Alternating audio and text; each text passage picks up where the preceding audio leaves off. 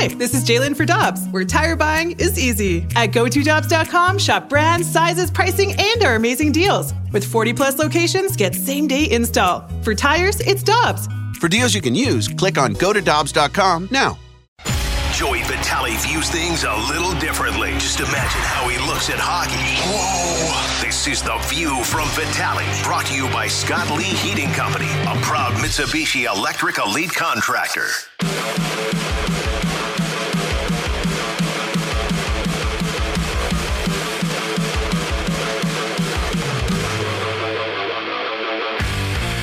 Grimsley, Dan McLaughlin, Randy Carricker, the opening drive, 101 ESPN. We head to the celebrity line, and our friend, the great Joe Vitale, is with us.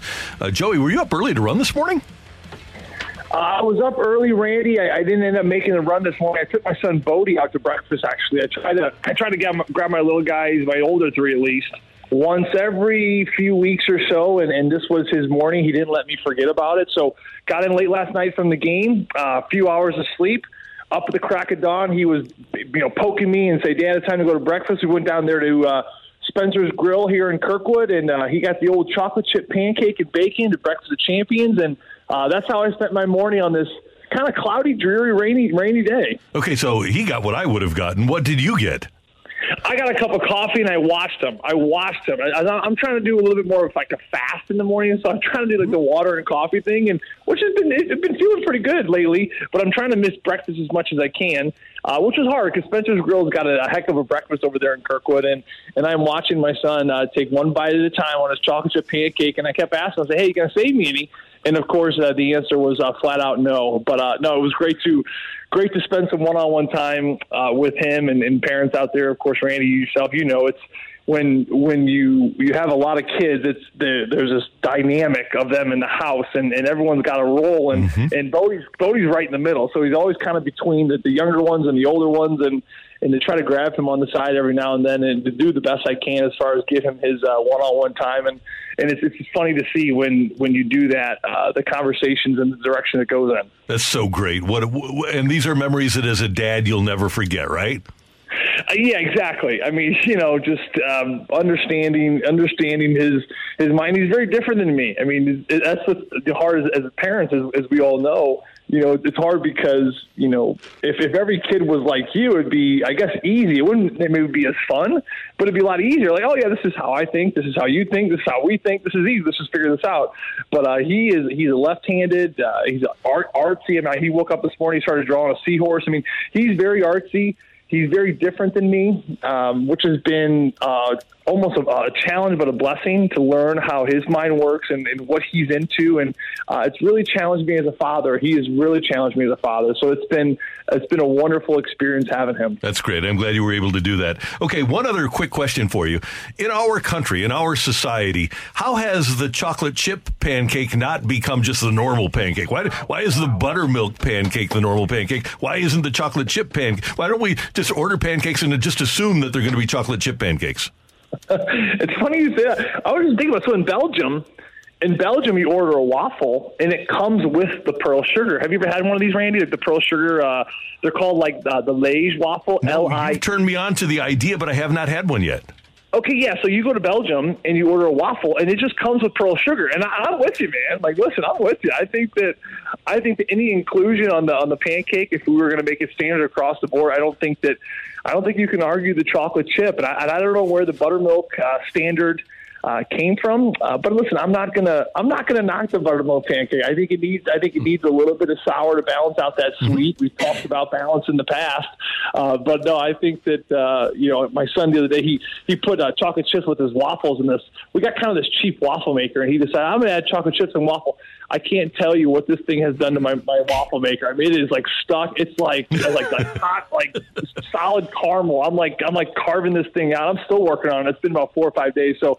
That's one mistake from a waffle standpoint I'll have to learn. The key is the mini chocolate chips, Joey. If you get mini chocolate chips, it doesn't have nearly the negative effect on your waffle iron. Oh, that's okay. Now I know that. Now I could have used that advice about 4 or 5 days ago, Randy. I wish our hits were on Monday. I would have been able to figure that out. Well, Joey, I want to ask you about, obviously, the Blues' victory last night, taking down the Rangers 5-2. It's their third victory against a first-place team since Drew Bannister took over. What do these wins mean, especially the wins against the type of competition they're beating? Well, I mean, listen, Brooke, they're beating good teams because they're playing very low risk hockey, and that's the reality. You look at the way this team is playing, and they're playing the way that they know they have to play to win. I think that you look at the depth of this squad, you look at how this team is built. It is not necessarily a elite top caliber, jump off the page on paper team. It's not, what we saw with the Colorado Avalanche. It's not a Dallas Stars grouping, right? This is a group of certainly some talented players, but this is still a bit of a retool and a refurbish, if you will, and moving in a good direction. But I'm not going to sit here and say that this is the caliber team the Blues had back in 19 and 20 when they were winning Stanley Cups and finishing in the first of their conference before, of course, COVID hit. So with that being said, I think that the top caliber teams can fall back on and lean on depth, lean on talent, lean on players like Nathan McKinnon just to take over the game. And I think this Blue squad knows that if they're going to be successful and they want to win games, it's just going to have to be a very low-risk style of game. It's got to be low risk in the offensive zone. You can't afford to turn the puck over. We saw that a couple of games ago against the Florida Panthers. A couple of turnovers hurt you. I think it's a very responsible style. You have to play tight defensively. Is it always super flashy and super sexy? No. I mean, last night, don't get me wrong, was great. I mean, Jordan Kyrou took over the game offensively. But aside from Kyrou, there weren't a ton of chances. I think the Blues finished with 19 shots on goal, and you compare that to, I think, the 41 or 42 on the New York Rangers. So it's not a very explosive, flashy offense that's going to bring you to the edge of your seat the entire game. But listen, it's effective. It's boring and it's effective. And right now, I think the Blues have certainly found that groove of what works, what doesn't work. And they know by playing that low risk, somewhat rewarding hockey, you're going to beat some very good teams because you're going to stifle them and you're going to make sure that you outpace them throughout the stretch of 60 minutes. Joey, doesn't it seem like the formula for the Blues and for a lot of teams, it's goaltending, and Bennington was awesome last night. Special teams, they get 2 power play goals. You're going to have to do that at some point this season. It's got to get better. It was last night. And your big players have to show up and play. And that top line was terrific last night. I know it sounds cliche, but that's kind of the way the Blues have to play this year. They got to be near perfect, Dan, to answer your question. I think in this stretch, and that's something that Drew Bannister addressed 2 weeks ago as they were entering into this stretch of the Dallas Stars, Colorado Avalanche, the Pittsburgh Penguins, the Vancouver Canucks, Carolina Hurricanes, New York Rangers. I mean, think about this stretch that they're in. They are literally in the middle of this storm of a stretch of unbelievable hockey teams that are at the top of their class. And, heading into this 2 weeks ago, he said, one thing is definitely certain. We are going to have to play as near a perfect of a game to give ourselves just a chance, I mean, go back to that Florida game 2 games ago. I thought the Blues actually played a pretty good game, and you got a 2-1 game in the third period. And this is a Florida team that had won 7 straight. So this is a really good Florida team. You're only down by a goal. You're in a good spot. Right? And what happens? You have 1 turnover, 2 turnovers, and both of those end up in the back of your net. I mean, that's what he's talking about. You have to play as close to a perfect style and responsible style just to give yourself the chance. And I think in last night's game is a perfect example. I think that your goaltender was exceptional. I mean exceptional with the capital D. I think that was maybe his best performance of the season. I know from a save standpoint, he's had games where he's had more saves, but I'm talking about quality of chances, timely chances for New York. Shortly after the Blues grab the lead, Artemi Panarin's on the back door. He gets all the wood on it on a backdoor tap-in, and Bennington slides over, makes a big save. So I think that he was great.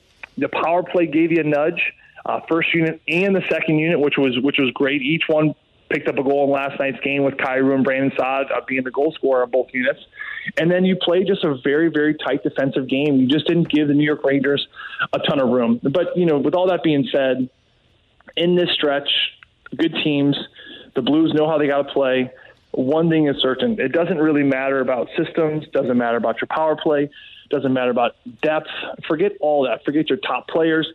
If you don't have a goalie who played the way Jordan Bennington played last night, you just don't have a chance. I don't care how good your power play is. I don't care how good your top players are. you need a backstopper. I mean, and that's what's so encouraging and intriguing about this Blues team as they now find themselves 3 games over 500, pushing for 10 and 11 games over 500 because they know that's what it's going to take to get into the playoffs.